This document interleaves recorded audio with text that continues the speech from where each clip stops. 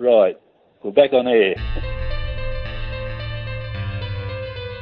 Welcome to episode 3 of Once Upon a Time in the Ashes with me, Graham Barrett.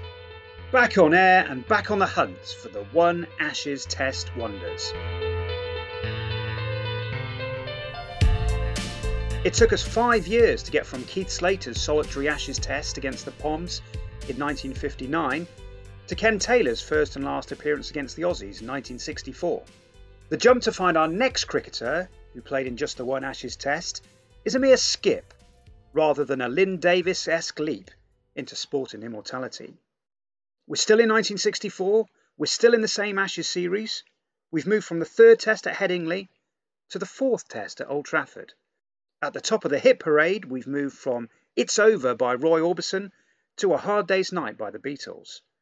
And we'll hear soon in the main feature about how Fred Rumsey was working like a dog in this distinctly unfriendly test match for bowlers. The pitch was possibly the best pitch I ever played on. Conditions were very good, but for some strange reason, known only to the manufacturers of the cricket balls, the first, I think it was 3 new balls we got, didn't swing. More from Fred soon, plus a special guest who knows him very well. But before we get into the heat of battle, don't forget you can email the show, cricket@onceuponatimeintheashes.com.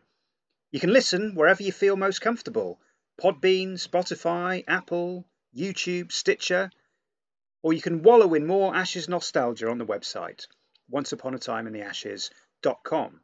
Worth a look for Ken Taylor's superb portraits of Brian Close and Fred Trueman, if nothing else.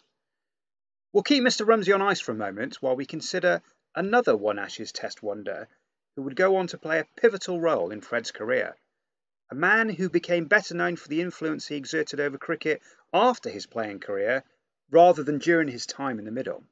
Doug Insall made his Test debut in 1950 against the West Indies, but he had to wait until 1956 before being given a chance to write his name into Ashes folklore.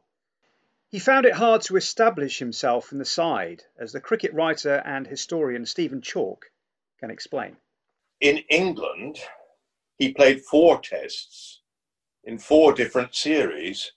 He never had 2 tests in a row. He got picked and dropped, picked and dropped, picked and dropped. Doug himself was fairly phlegmatic about this dubious honour, as we can hear in this old interview from the Essex Cricket Archives.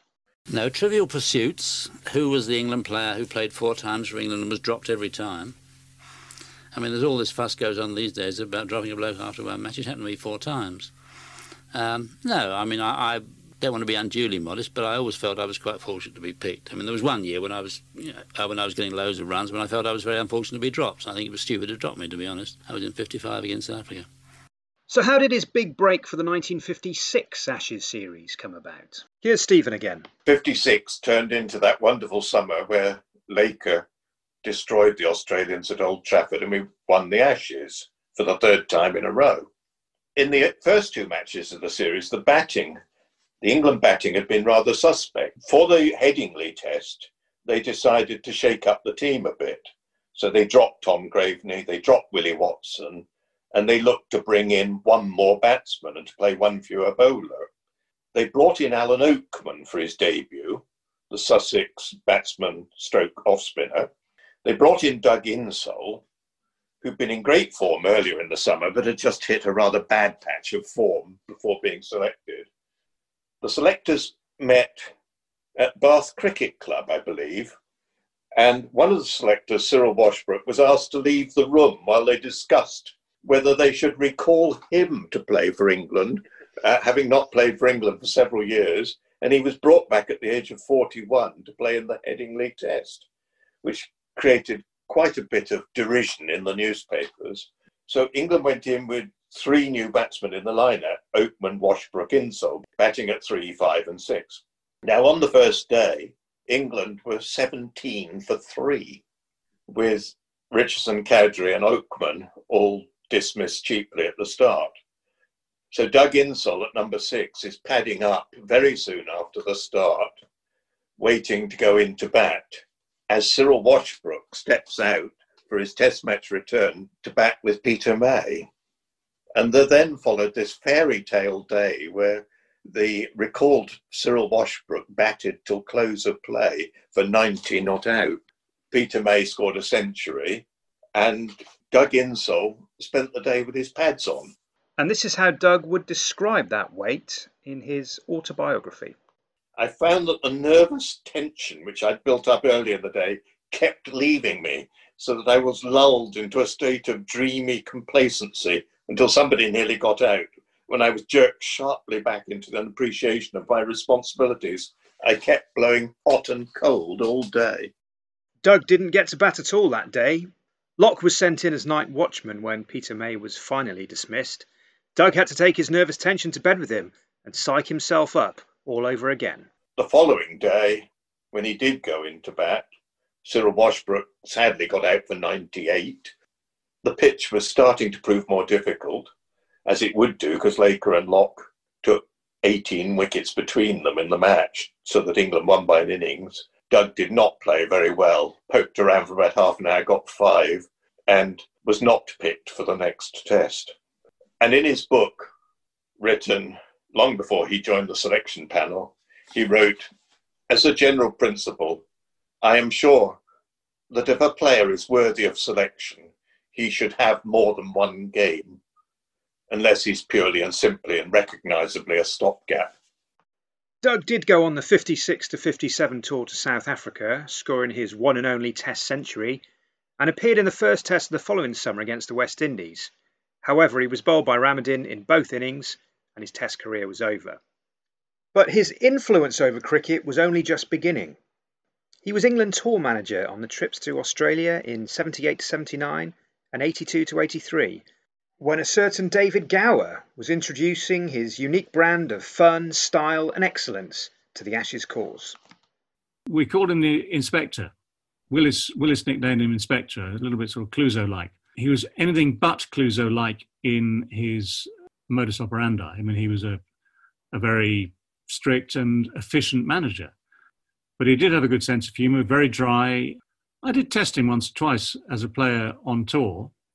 I did test his disciplinary powers by doing stupid things. And by and large, though, he would be firm and commanding, but understanding. So we got on pretty well with Doug. The same could not be said of two high-profile players of the 60s who found themselves on the wrong side of Doug's judgment and favour during his role as chairman of selectors. Let's hear more from Doug during that Essex Cricket archive interview. I mean, I regret obvious things like having to drop Ken Barrington for scoring a slow 100, having to tell him, lovely bloke, and we were great friends. We remain great friends, but in that situation, if you feel a bloke's not doing it, you've got to do something about it. That's not easy. And similarly, Geoffrey Boycott, actually. I mean, as the sort of chairman of selectors, you become, involved with your players inevitably, and if you have to do something of that sort, which is obviously going to hurt them, it's something that you regret having to do, but you don't necessarily feel it's wrong to do it. It's just something that has to be done. It's high time we heard from today's main guest, Fred Rumsey, and find out how his cricketing path crossed with Doug's.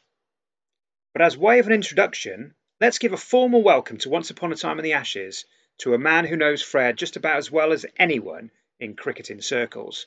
He even calls him Dad. Ashes hero and one of the finest cricketers of all time, David Gower. David was kind enough to speak to me recently, and I asked him when he first came into contact with Fred Rumsey. Who knows? I do remember listening to him once speak after a dinner somewhere in the wilds of Leicestershire. Might even have been in the wilds of Rutland, but it was a club dinner or something like that. It seemed miles away from anywhere. Fred has always had a wealth of good stories, and he loves telling them. So it was the first time I'd seen anyone really speak at length, and I mean at length, because he went on for quite some time. Very entertaining. I mean, so it was. They were all good stories, and he remembers them well and tells them well. But all I remember thinking at the end of it is, well, I'd quite like to go home now. Fred was clearly an excellent host. If you saw Fred at Chateau Fred, it was a glass of champagne to start with, followed by another one and the rest of it. But Fred was also a trusted sounding board and guiding hand for David. Early on in his Test career, when he was a bit low on confidence with his batting, Fred set up a dinner with the Australian great Greg Chappell. We were in Nottingham at the time, And he'd known Greg from Greg's days at Somerset. And so he suggested to me and to John Holmes, who has been my friend and agent for 40 odd years now. He suggested that we have a bit of dinner there and just talk about being a Test cricketer. It was fascinating because Greg, obviously, as a potential opponent, very unusual thing to arrange that sort of coming together where one great player, especially from Australia, hands down a bit of personal wisdom to another possibly decent player of the future as a friendly gesture. And Greg was great. And I mean, I've always had a huge respect for Greg ever since. So when I did play against him, we got on well. I speak with him now and again. So my respect for Greg went up enormously on the back of that night. But it was sort of typical Fredism in the sense that already that sort of avuncular paternal relationship had developed. I mean, I've called him Dad. He's called me son for 40 odd years now. So, and he's got others in the same sort of collection. People like Chris Cowgie, Jeff Miller. There's that sort of all part of his slightly ersatz extended family. He does engender that sort of loyalty. It's just good to know. So anyway, Fred put it all together. We had a very successful dinner. Greg basically took stage towards the end of it, and sort of a few truisms, a few pieces of wisdom were handed down. As ever with these things, you go away thinking, well, first of all, that was very special. Have a chance to talk to someone like Greg like that before I really got to know him in any other sense. And very interesting, just as things to think about. There was one piece of wisdom which Greg said whenever he started an innings, in his mind, he tried to play with the inside edge. That implies covering a little bit of movement away from the bat, using the pad as a second line of defence. Otherwise, you're leaving a massive gap there. But trying to sort of play with the inside half of the bat, not just the edge, but you're trying to play with the inside half of the bat. So an adjustment of no more than a couple of inches while he got himself in. And then when you're in, then you play with the proper part of the bat. Something like that, I would never, ever have thought of if I'd had 200 careers. Thank you to David Gower for that insightful introduction. It's now time to bring Dad into the attack.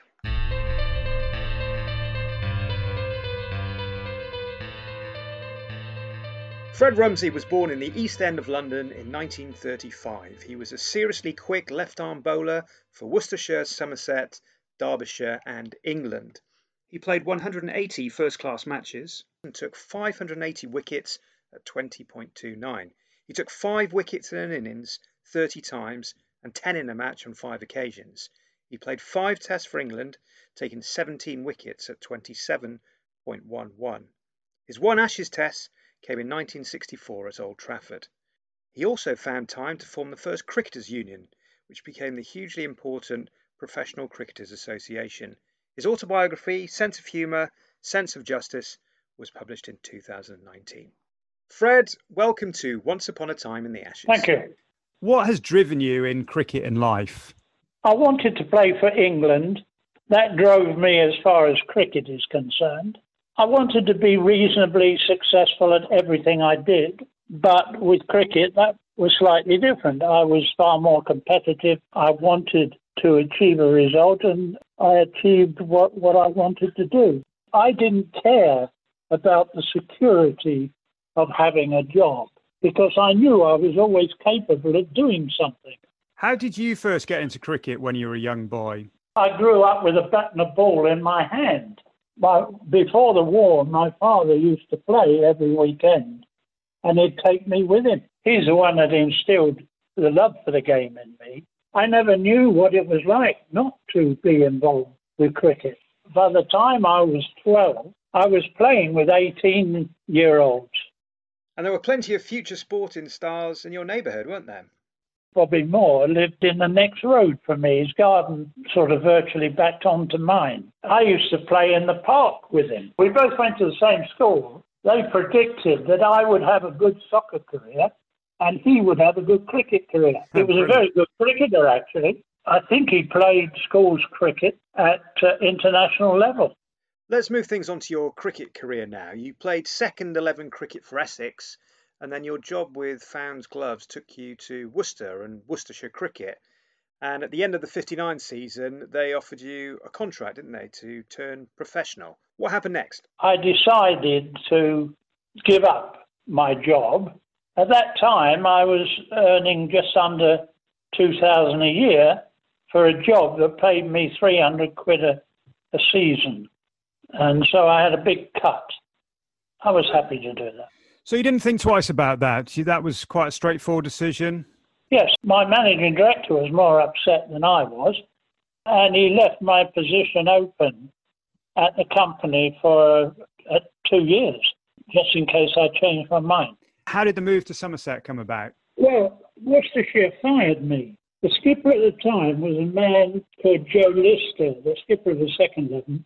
He told the committee he didn't think I had any talent to be able to play first-class cricket. But he was quite happy with me playing in second 11 cricket. And so I joined the Birmingham League and played for Kidderminster. And in the Kidderminster side at that time was a former England spinner called Roy Tattersall.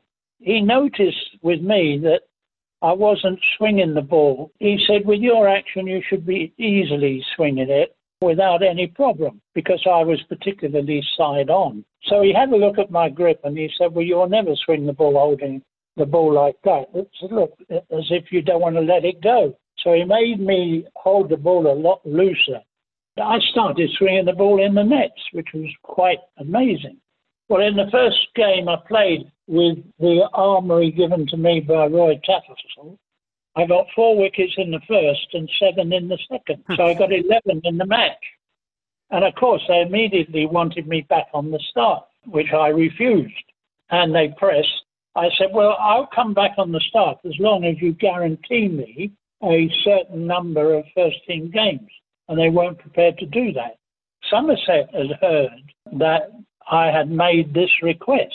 And their skipper, who at the time was Harold Stevenson, contacted me and said, we would allow you to play in the first team for a period if you joined us. And they offered me terms on those bases. After which, in Somerset case, they gave me a cap. I'd taken 80 wickets in the first season, and there was talk of me then being picked to play for England. Willie Watson wanted me to play, but Doug Insold didn't. He didn't think I had enough experience. And so in that year, I didn't play for England, but I did play for England next season, which was 1964. Okay, well, that's a nice segue into 1964, because that's when you appeared in the Ashes, as you said. At the start of the season, did you think you were in with a chance of playing in the Ashes? Oh, I thought I was in a chance of playing for England because I was one of the few quick bowlers constantly getting wickets.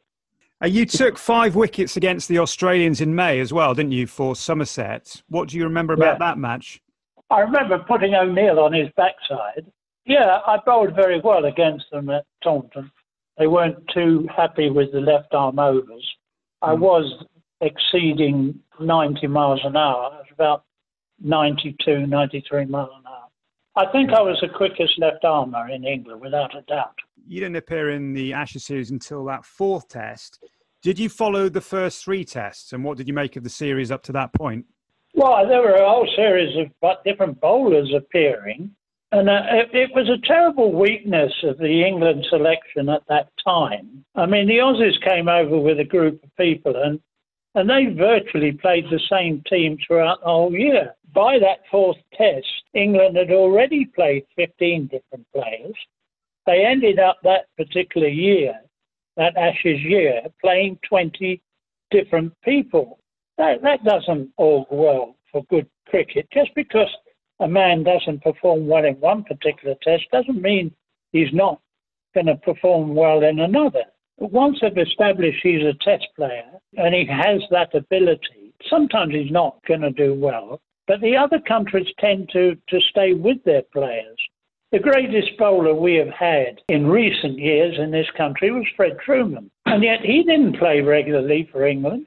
They often used to drop him. Fred Trueman was left out of the 4th test where you appeared, wasn't he? He was, and he got picked for the next one. Last time on Once Upon a Time in the Ashes, we featured Ken Taylor. He played in the 3rd test at Leeds, but was left out for Manchester. Did you think that was justified? Well, I don't think any of that dropping. I mean, Norman Gifford was left out. Ken Taylor and Fred Truman were left out of the test, and Jack Flavel, that was at Leeds. They were left out before the Manchester test, and then they bring in John Price and me and Cartwright as the three bowlers. Now, we're completely alien to the whole situation of that year. I was dropped for the next test, and I know Statham was brought in. Mortimer was dropped. Edric was dropped. They were almost tossing up a bloody coin and saying, heads or tails, does he stay in or do we drop him? How did you find out that you were selected for the fourth test? We were playing Leicester at obscure ground of theirs. Hinckley, I think it was, wasn't it? Hinckley, that's right. I heard it on the radio on Sunday morning. They release the test match side always on a Sunday morning. That's the first you knew that you'd been picked. And how did you celebrate? We got on the champagne at lunchtime. The whole team were delighted for me, and the whole team celebrated with me.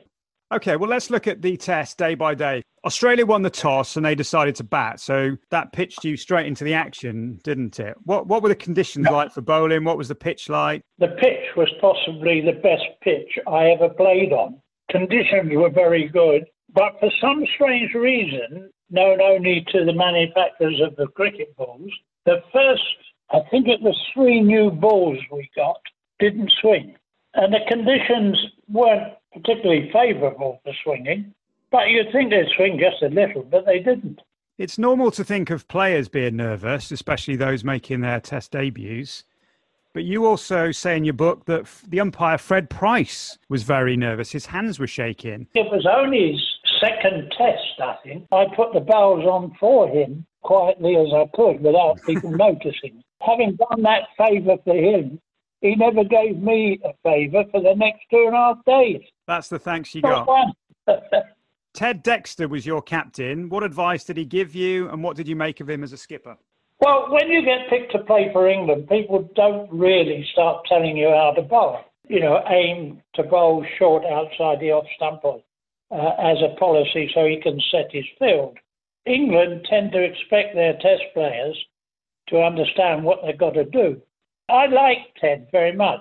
I was a great fan. He was a very, very talented player.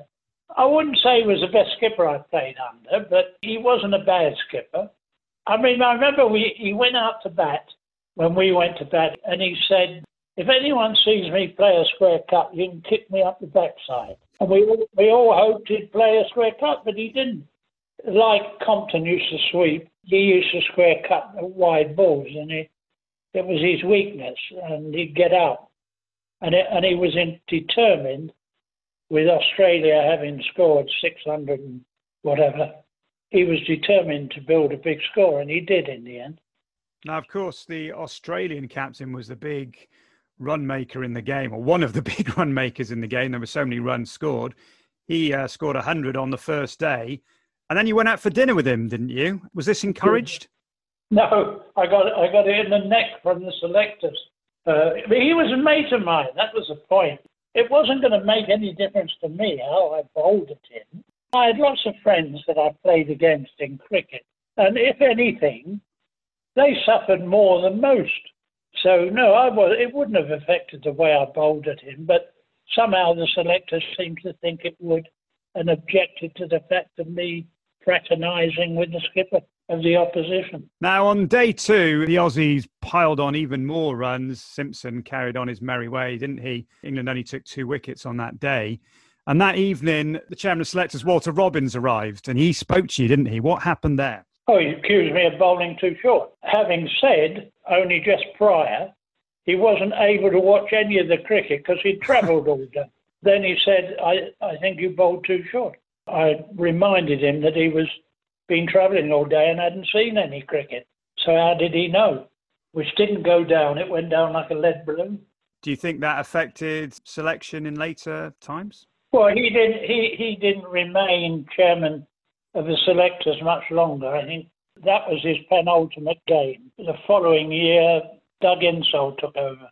Day 3 came along. You say in your book that you felt like the poor relation at a rich man's table as they were racking up the runs. But day 3 was when you took your couple of wickets, didn't you? Tell us about those. I don't know what new ball it was. It must have been the 4th. And it was the first one that swung. In that over, my first over, I got 2 wickets. Wally Grout and Tommy Vevers, I think. And so I ended up with 2 for 99 of 35 overs. In fact, I think I was the only mainstream bowler that didn't get 100 up. You had a guest at the cricket that day, didn't you? I did. Tell us about that. Women weren't allowed in the pavilion. I had a guest coming. I could hear all this kerfuffle going on, and she was being ushered out of the front row of the men's pavilion, where she shouldn't have been. Did you deliberately give her the wrong instructions? No, I wouldn't have done that. She was capable of getting herself into trouble without me.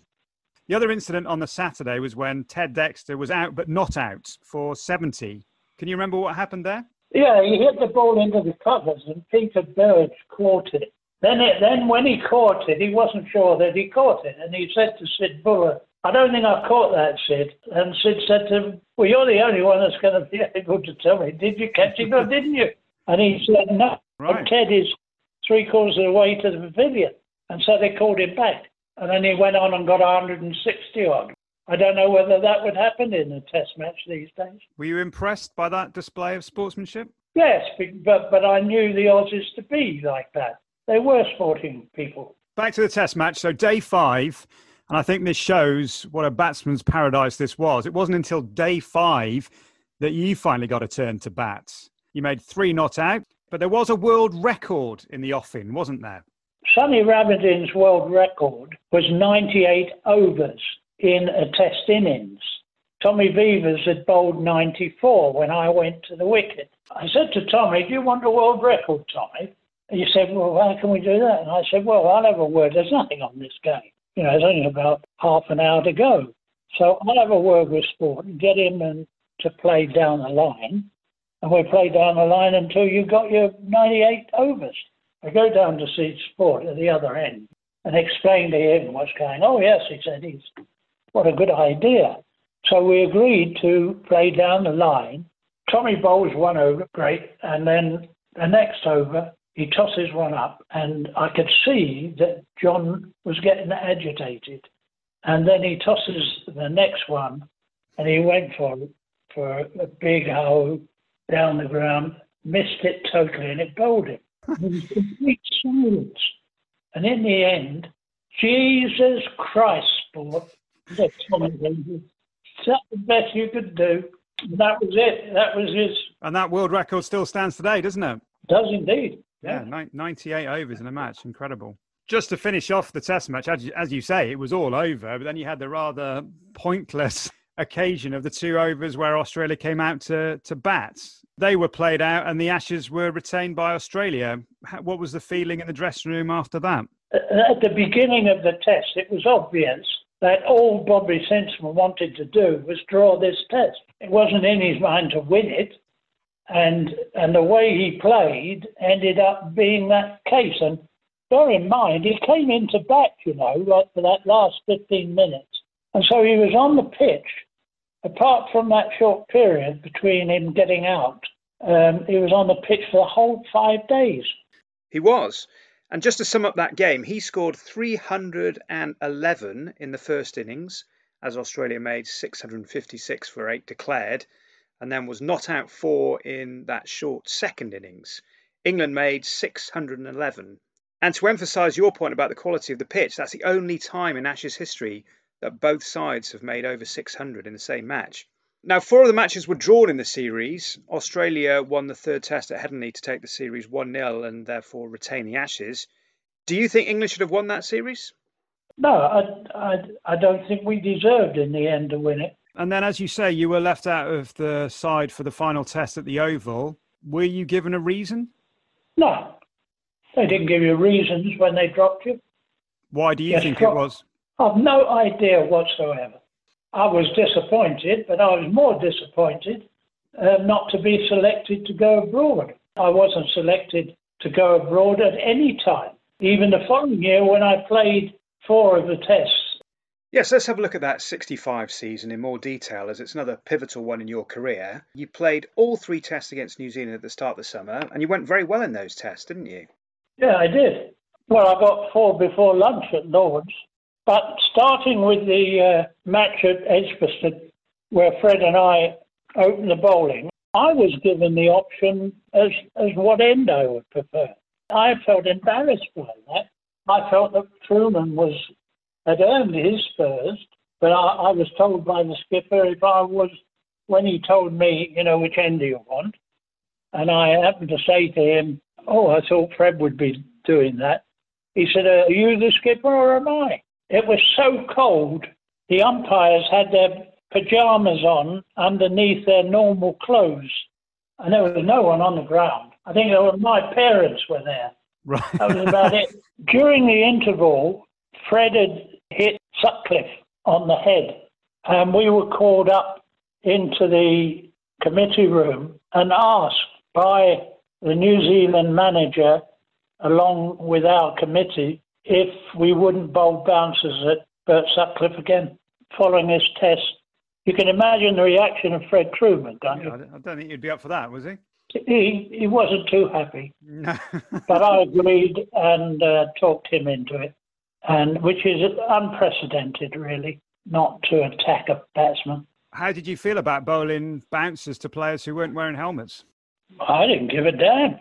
If I was able to bowl a good bouncer on a wicket which was maybe a bit iffy, that was their problem, not mine. I once hit someone very badly, and I was concerned about that.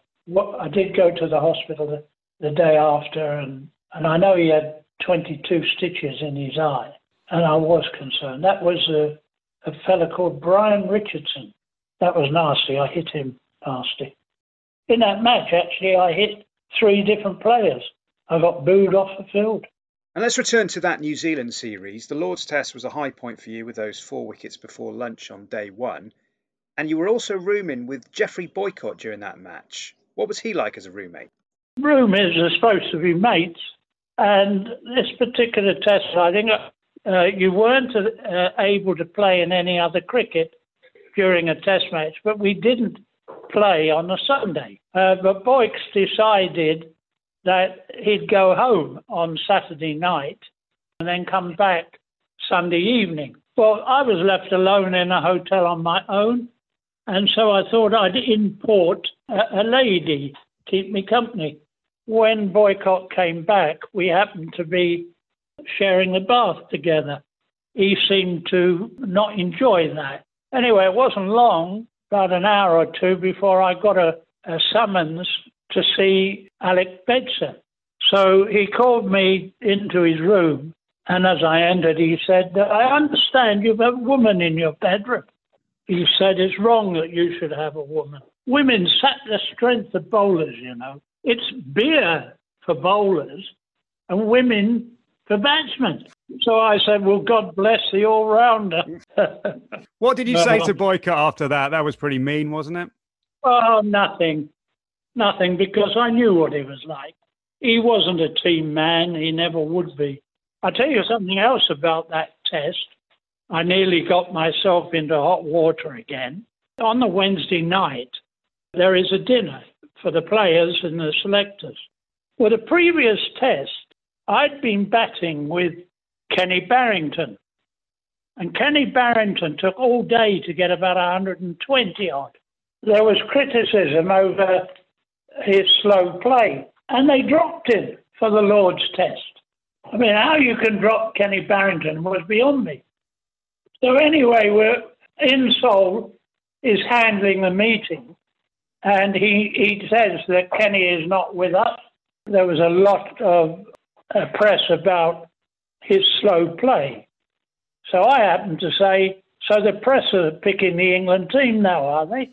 I got kicked under the table by Mike Smith, my skipper, and Insole said nothing. When you think about it, that might have been one of the reasons he had a go at me. Yeah, let's take a look at the remainder of that summer of cricket with England, as Doug Insole was heavily involved.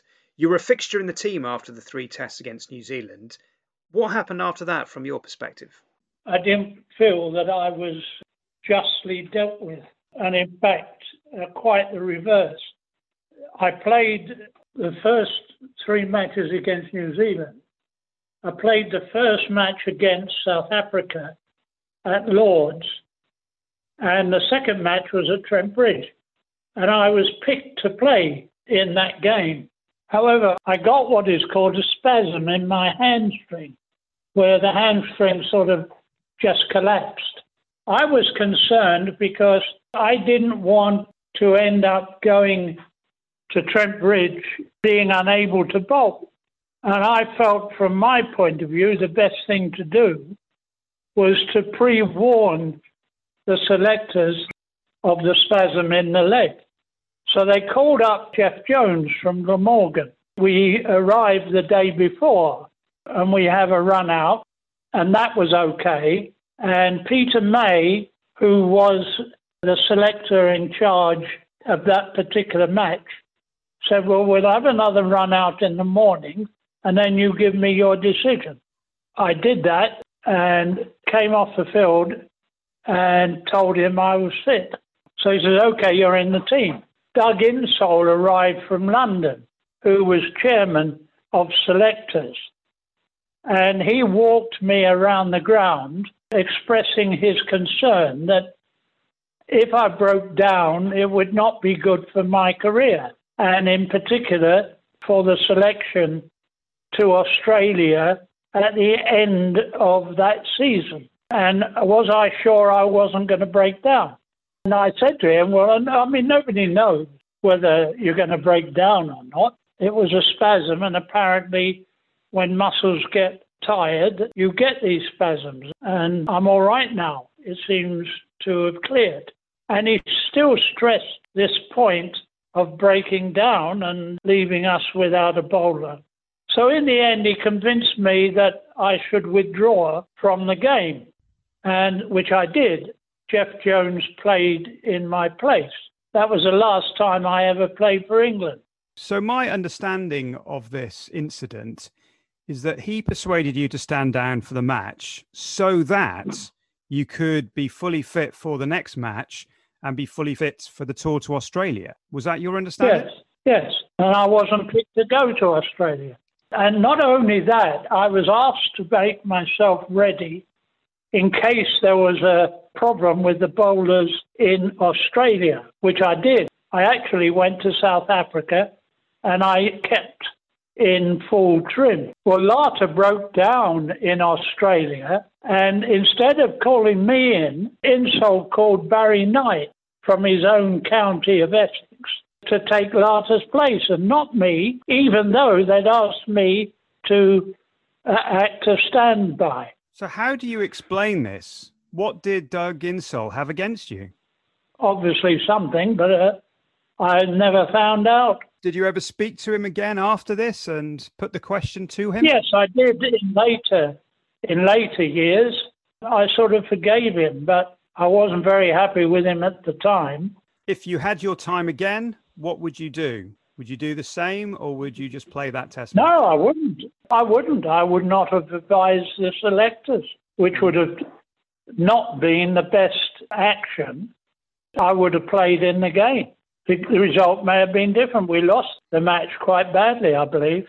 Well, it was even worse when you consider that Insole's fellow committee man had cleared me to play.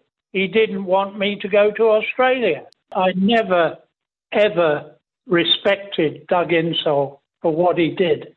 Following the disappointment of not being picked for the Ashes tour, you secured a coaching position in South Africa that winter.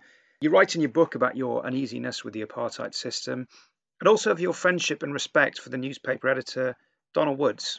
He really was a man I admired immensely for his attitude towards apartheid and everything it stood for.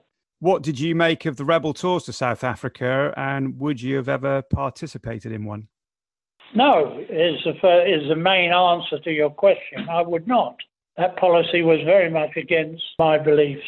In fact, England were playing in India when this team was announced to play the rebel tour.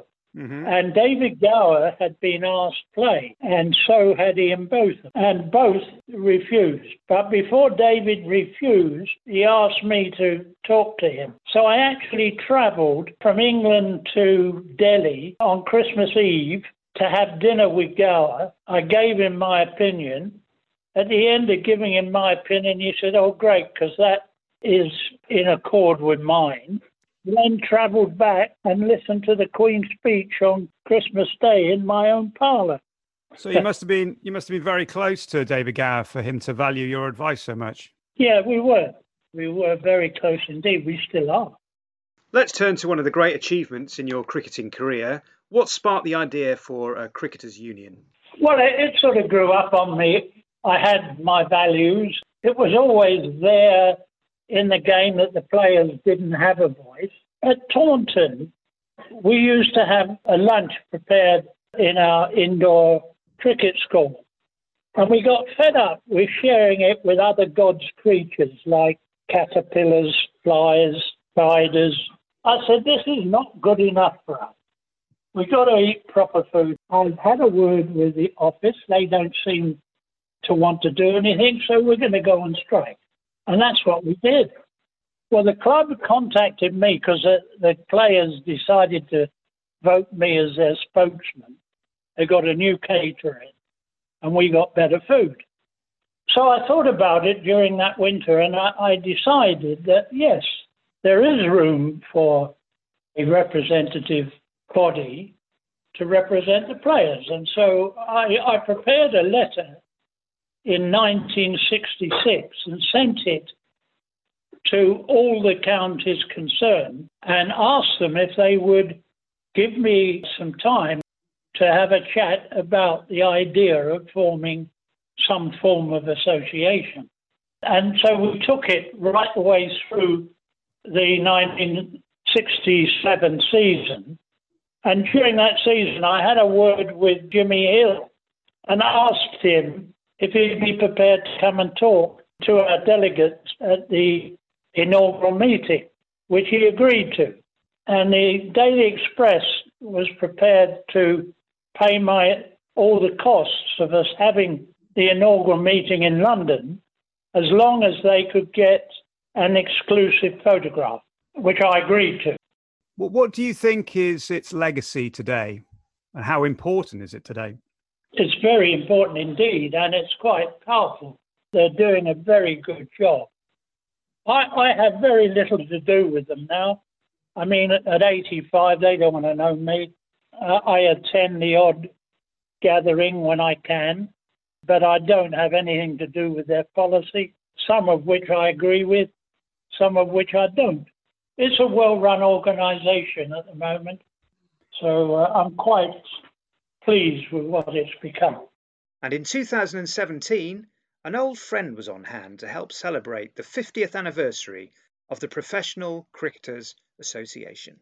It was a couple of years ago now, I was asked to host the PCA Awards, but I got the gig again at the Roundhouse in Camden when Fred was given an award, a Lifetime Achievement Award, after 50 years as a sort of founder member and leading light in the early days of the PCA. And I thought that was actually, I was rather proud because here's my father figure being honoured for something, that goes way back. I've given him a hand up. I've presented him with his awards, and he turned into a one-word answer man for the first and one and only time in his life, just as a bit of a wind-up to test me. But I mean, normally speaking, you ask Fred a question, and you can probably sit down for half an hour and have a couple of bottles. But once I found myself, so Fred, you must be very proud. Yep. That it? It was, but nonetheless, I was sort of quite emotional about that. I was delighted to be the man to hand him the award. And it's been a delight to have Fred Rumsey and David Gower on this week's show. Entertainers and gentlemen to the core. A big thank you to them both. Thanks also to Stephen Chalk for his usual illuminating insights into the Ashes days of yore.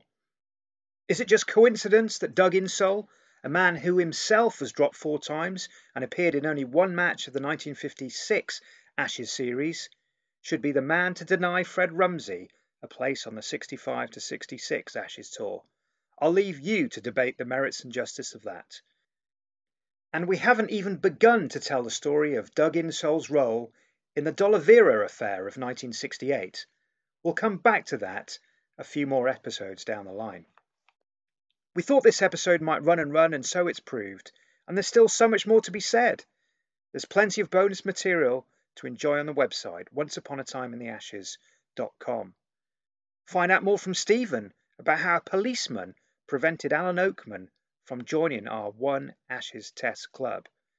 There's more from Fred about his time in South Africa and the changes he'd like to see in cricket if he was still involved with the PCA. And there's plenty more from David Gower, including what playing in the Ashes meant to him, his thoughts on Border, Chappell and Botham, enjoyable days and long nights spent in Barbados during Fred's cricket festivals, rooming with Colin Milburn, and ending up in Dave Allen's kitchen.